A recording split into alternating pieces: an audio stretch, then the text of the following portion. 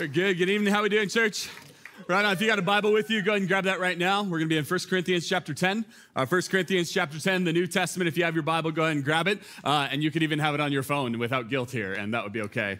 Tonight I want to start off our thinking, and clearly we're in a teaching series, if you've not been here for a little bit, where we're talking about kind of how to be faithful to Jesus in this digital age. Like the very real thing that we all have phones in our hands or our pockets right now, with this very real reality of the digital age we live in. How do we stay faithful to Jesus? And so in order to get us thinking about that a bit tonight, I want to begin with a bit of a history lesson, if you don't mind.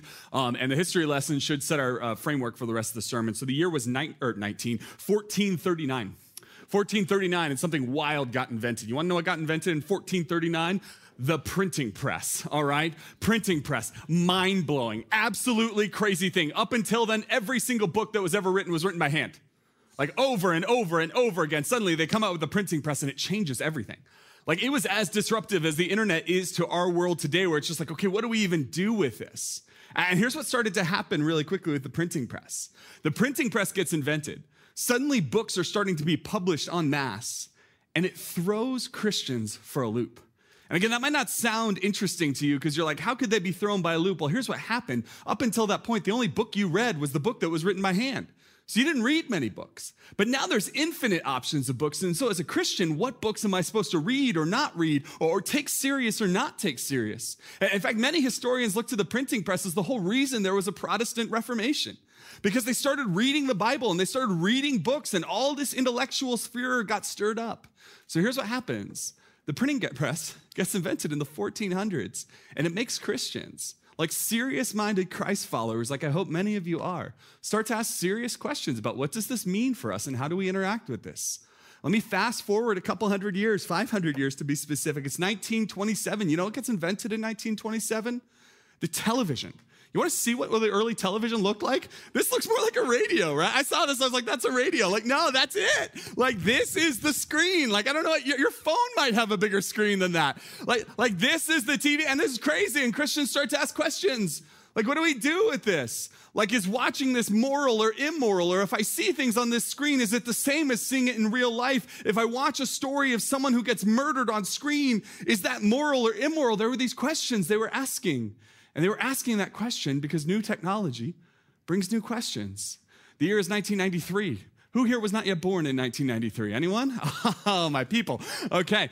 1993, it was a glorious year. You know what was invented in 1993? Here we go. Windows 93. This blew our minds back then. For those of us who were alive in the 90s and like thinking on the internet, all of you are alive in the 90s, I get that. But most of you, some of you, anyway.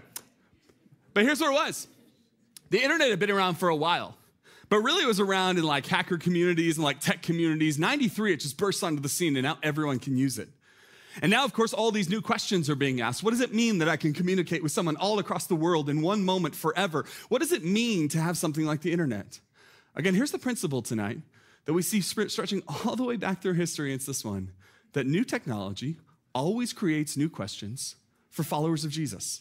New technology creates new questions. This isn't something new to our age. It isn't something unique to you. Sometimes we like to pretend that we live in the most complicated and difficult time ever, and the actual answer is no, you don't. Stop whining. That's the answer. Throughout all of human history, people have had to deal with this question. All right, this has been given to us.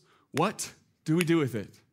So the year was 2007, and this like super smart, geeky, wild man named Steve Jobs gets up on a stage and presents the world with the iPhone.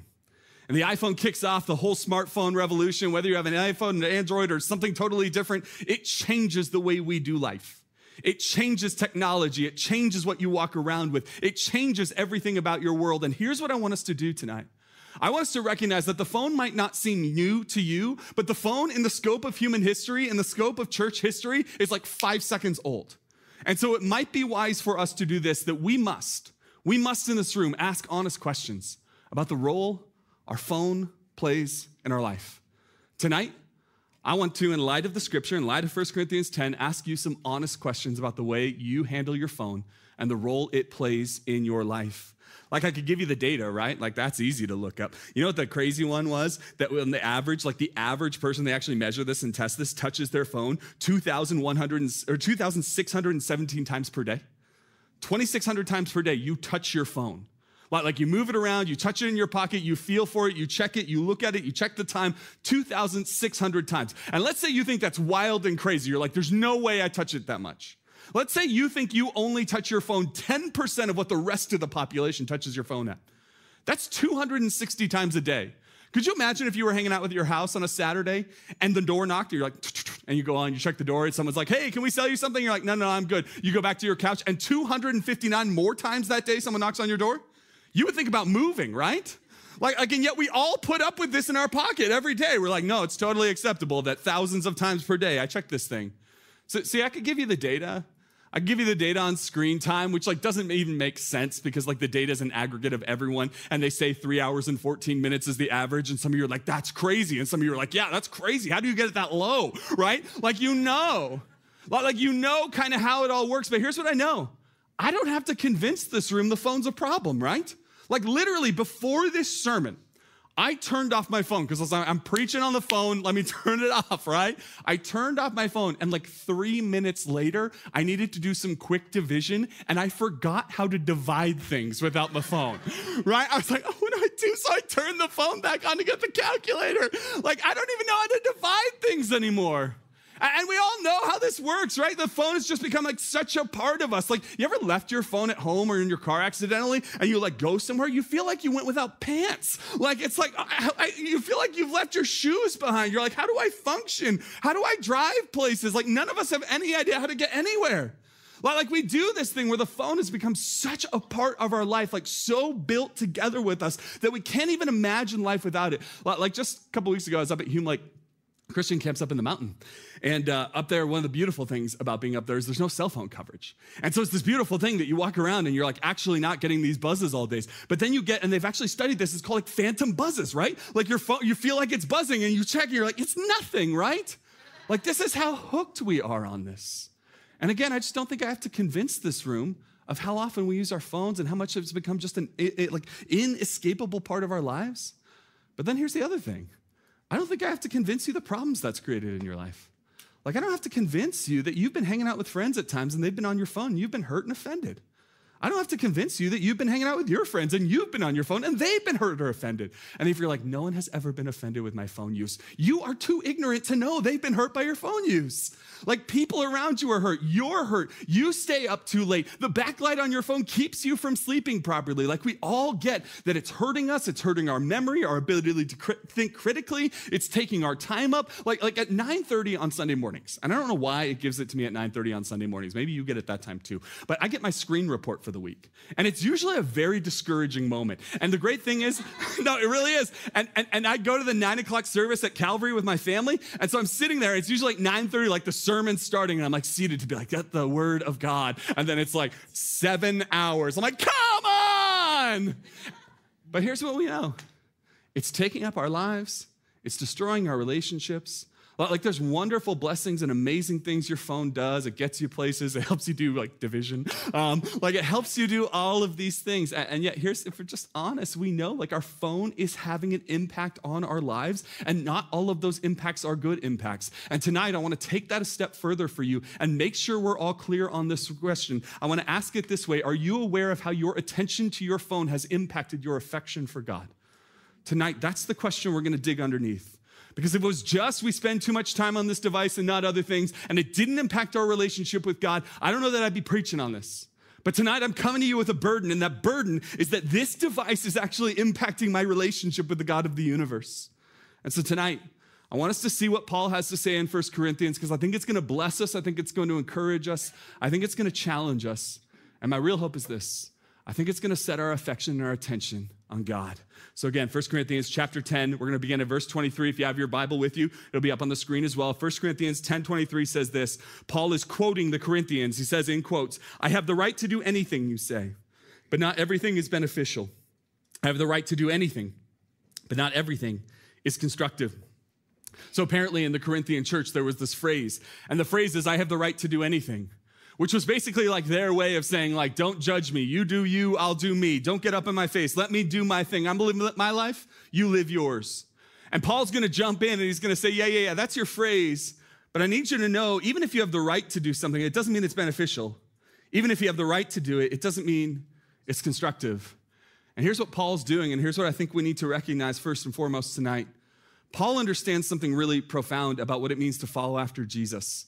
And what he understands is this, is that the immature way of following Jesus and the immature way of doing faith in God is to think there's only two categories in the world. There's sinful, bad, wicked, evil things, and then there's good, righteous, holy, wonderful things. And in every conversation, the question is this sin or is this good? Is this wicked or is it not? Which is it? And here's what most of us do.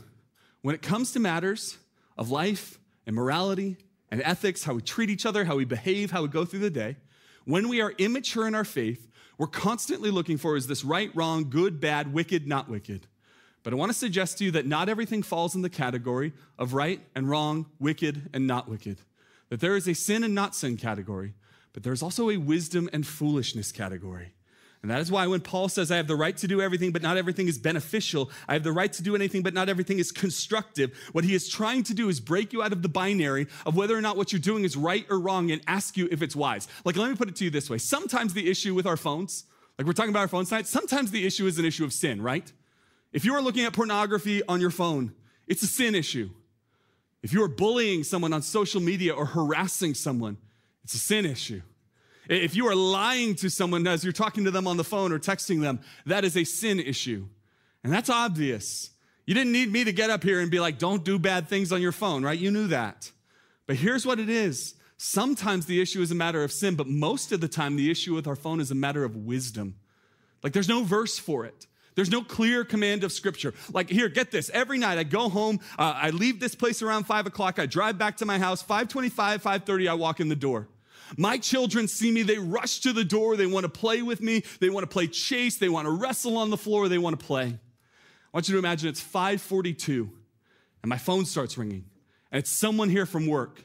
And I know why they're calling and I know it's just a really quick question and I know I could answer it really quickly and my children want to play with me, but I know this person needs my help. Do I pick up the phone? And here's the truth. There's no verse on that, right? This isn't a sin or not sin issue. This is a wisdom issue. Like, I'll give you another one.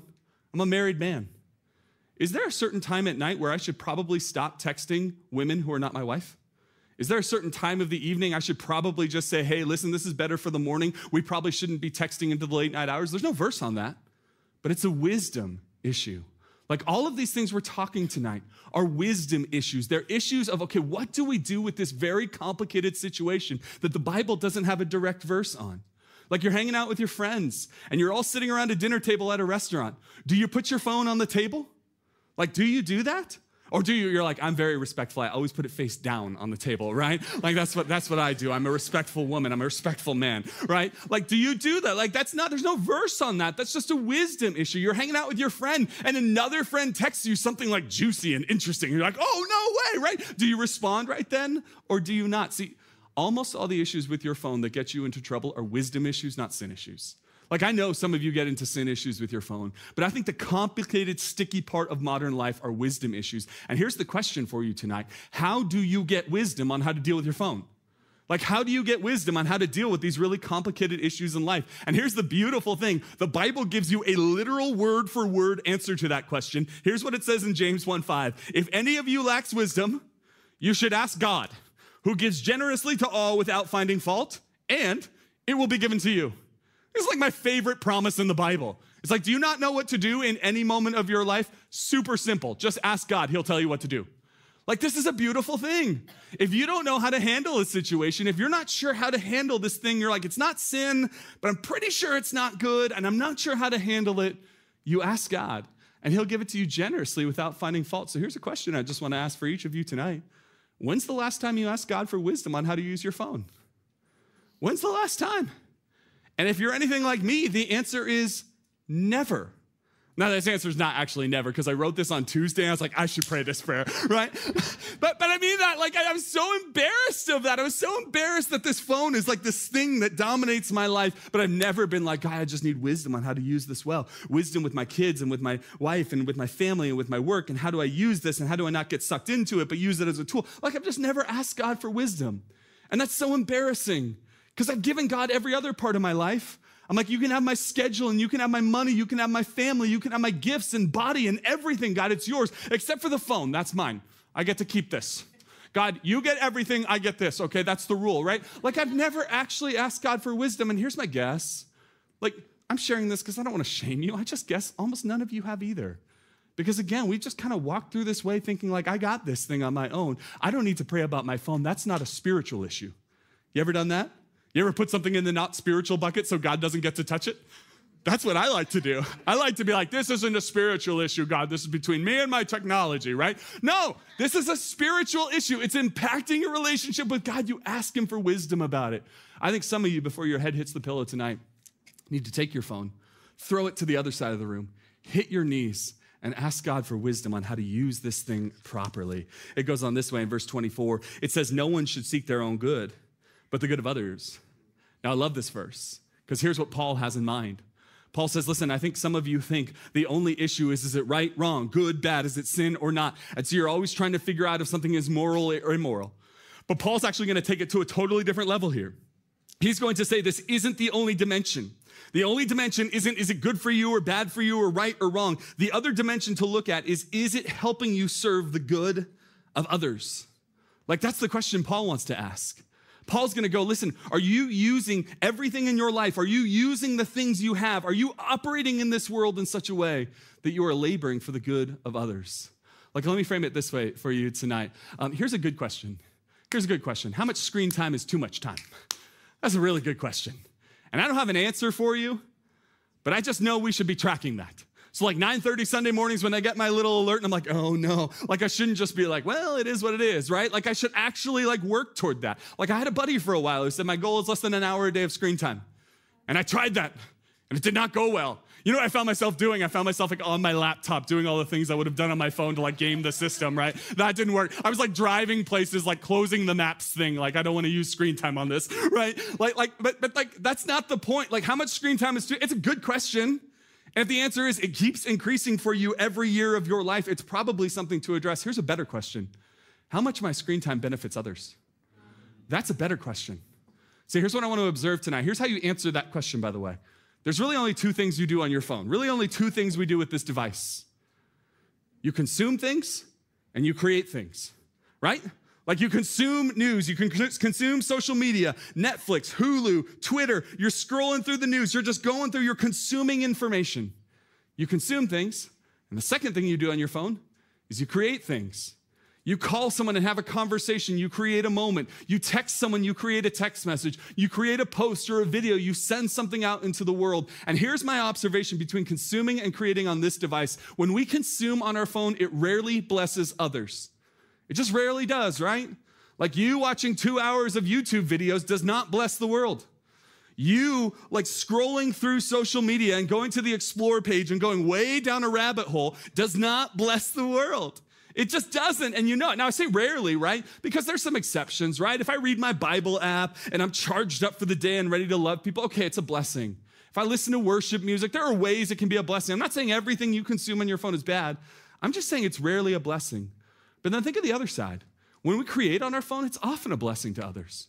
Like when you pick up your phone and call your mother, which some of you need to do this weekend because you haven't done it in a while. I always throw that in. Like when you do that, it's a blessing. When you send a text message to someone saying, hey, I haven't told you this in a while. I'm just grateful for our friendship and grateful God brought you in my life. That's a blessing. When you put a post out into the world that's just encouraging, it doesn't even have to be like the most explicitly Jesus post, which you should do. But like, it doesn't even have to be that. It can just be an encouragement. Like, hey, here's the world, right? It blesses people. And here's Paul's rubric. Paul is not just saying what's right, wrong, good, bad. He's going, what blesses others? We should not seek our own good, but rather the good of others.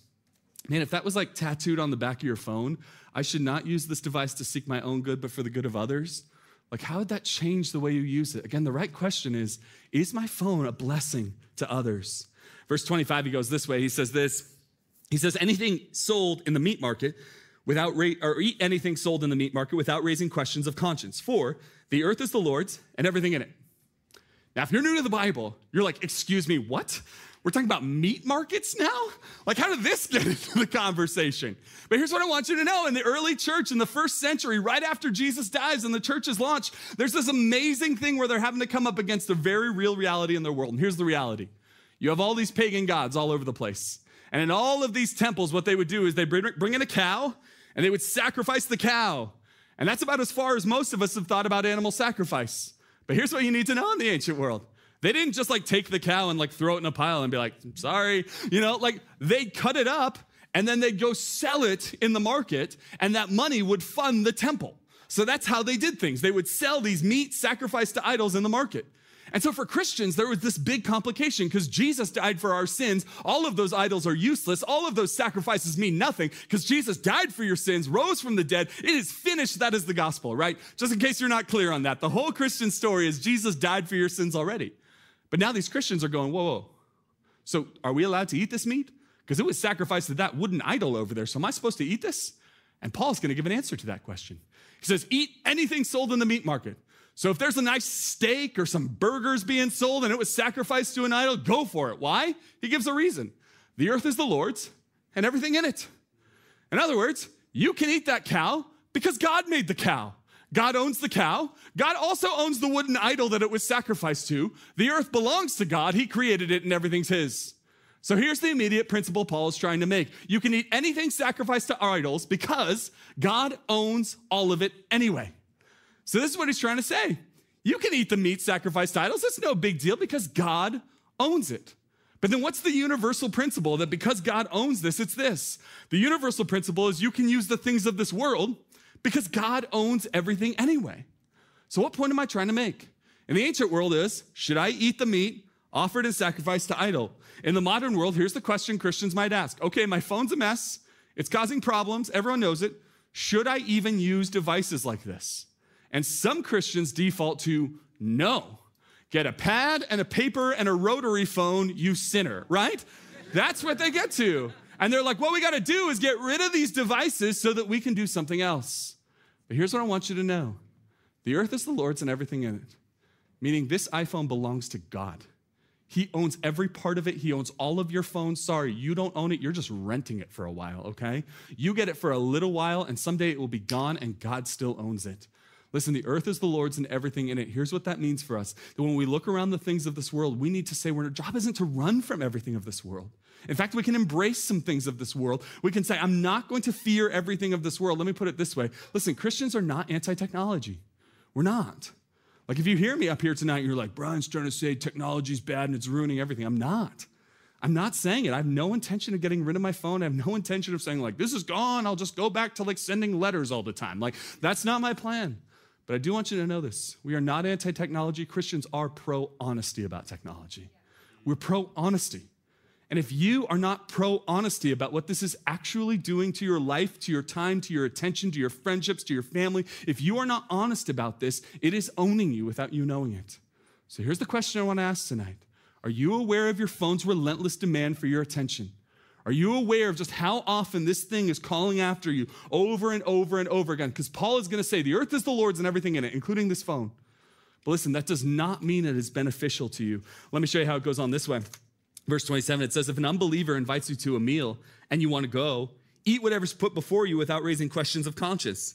But if someone says to you, this meat has been sacrificed to an idol, then don't eat it, both for the sake of the one who told you and for the sake of conscience. I am referring to the other person's conscience, not yours. For why is my freedom by being judged by another person's conscience? If I take part in the meal with thankfulness, why am I denounced because of something I thank God for?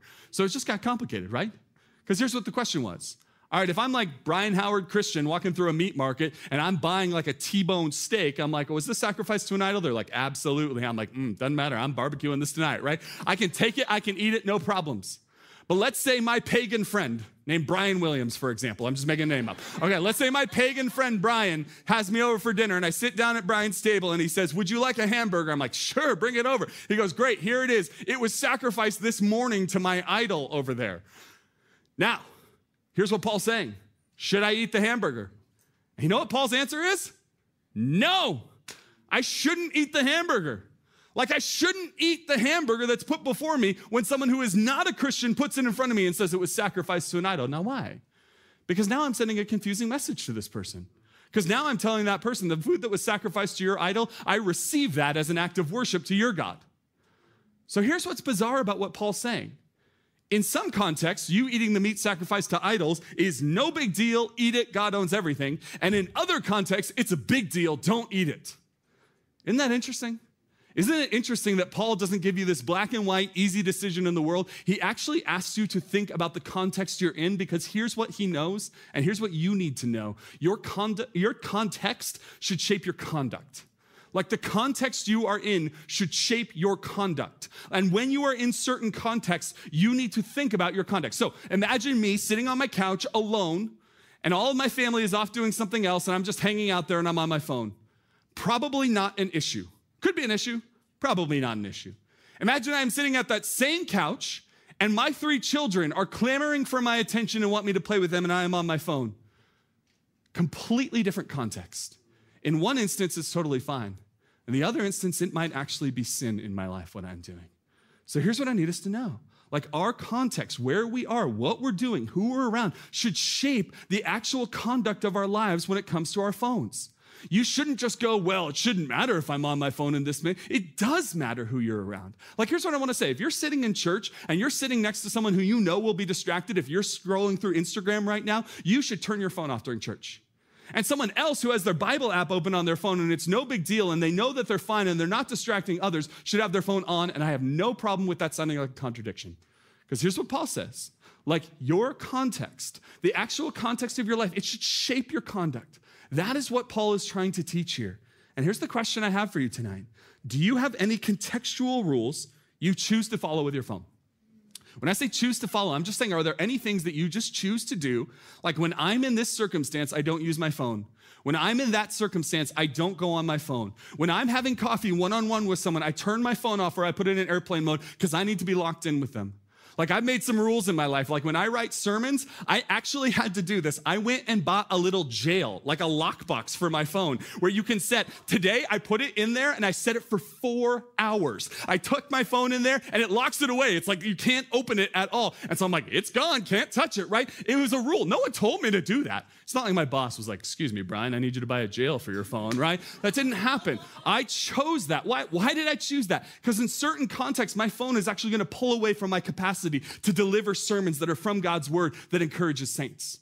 So I made that choice for myself. Like I made a choice for myself that from 7 a.m. to 8 a.m. when I wake up my kids in the morning and I'm doing breakfast for them and I'm hanging out with them, I decide my phone goes in a different room because I'm just not strong enough to not look at it. I just wish I could tell you I was. Wish I could tell you it was like buzzing in my pocket. I'm like, whatever, I'm with the kids. No, I'm not. And so here's what I have to do. I have to create arbitrary rules in my life that keep me from going into my phone when I don't need to be. So again, this is my question for you. Like, have you created any lines, any rules? And listen, next week, we're going to get far more into like the practicality of how we think through this. We're going to look at Romans 12, that says, do not conform to the patterns of this world. Don't be just like everyone else. Have different ways of approaching technology. But my question for you is this. Have you created any rules for different contexts of your life?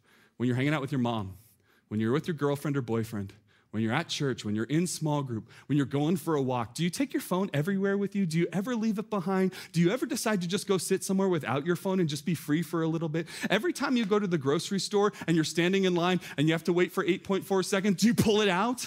Like, do you ever just take a break? And that's the question I want to ask. And here's where we'll end tonight, verse 31. It says this.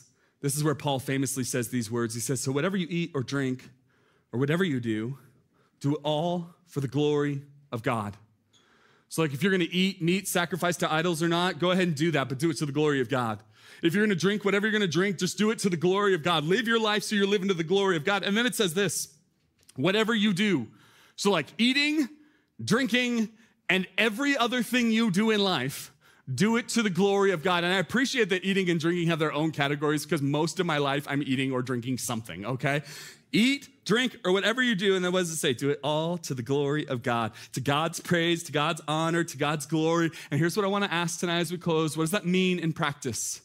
Because again, saying like live to God's glory is like, amen, we should do that. What does that mean? And here's what that means. Like, let me give you this metaphor. I want to show you perhaps the most famous painting in the world, and that's this lady right here, the Mona Lisa. And I know very little about art or the Mona Lisa, but I have seen it. I've seen it. I studied abroad in Europe and got to go to Paris for a little bit, and we went to the Louvre and saw it. Let me ask, who here has been to the Louvre and seen the Mona Lisa live? Okay, so for those of you who have seen it live, you'll know the image I'm about to show you. The Mona Lisa is not like, oh, it's the Mona Lisa, like how sweet and lovely. Like this is what it's like to see the Mona Lisa at the Louvre. I'll show you this picture right here. It's nuts, right? Like I have it in this big room and it's like every person who's in Paris is like, we're here today, right? And you're trying to take a picture so you can post a lousy picture of the great picture in the world, right? You're trying to do all of that, but that's what it looks like in the Louvre. And then here's what I did when I saw this picture. This is so nerdy. I went and counted all the other paintings in the picture. Do you know that there are 12 other paintings in the picture? Do you know that there are 12 other little paintings all around here? These epic, majestic paintings. 12 other paintings, and no one in this room knows a single one of their names. And you know why you don't know the names of any of these paintings? Because nobody pays attention to them. Nobody pays attention to them. No one looks at them. No one cares about them. And here's what you need to know about God, that you will bring glory to what you pay attention to. That is what your life will glorify. Your life will glorify and honor and make known the name of anything you pay attention to. And so if what you pay attention to above all else is your physical appearance, whether it be your body or your clothes or your shoes, that's what you will bring glory to. If what you think about and pay attention to is your wealth and your money and your possessions, you will bring glory to that. If what you think about is your platform and your fame and how well you're known and liked, that is what you will bring glory to. Listen, what if you think about constantly this device and you're constantly looking at it without any checks in your life at all? You, even if you do not wish to, will bring glory to this. And if you set your eyes and affection and heart on the God of the universe, you will bring glory to him. So you bring glory to whatever you pay attention to, whatever you're obsessed with, whatever your eyes are set on. And tonight, this is why we have to talk about your phone. See, again, for some of you, there's just like your phone sits in this unspiritual bucket and you're like, I'd rather you go talk about like deep theology. And I'm going like, I can't get to deep theology if your eyes are so set on this thing that you can't look at that one. I can't get to that. We need to get our eyes off of these things so that we can know who God is and set our eyes and affection on him.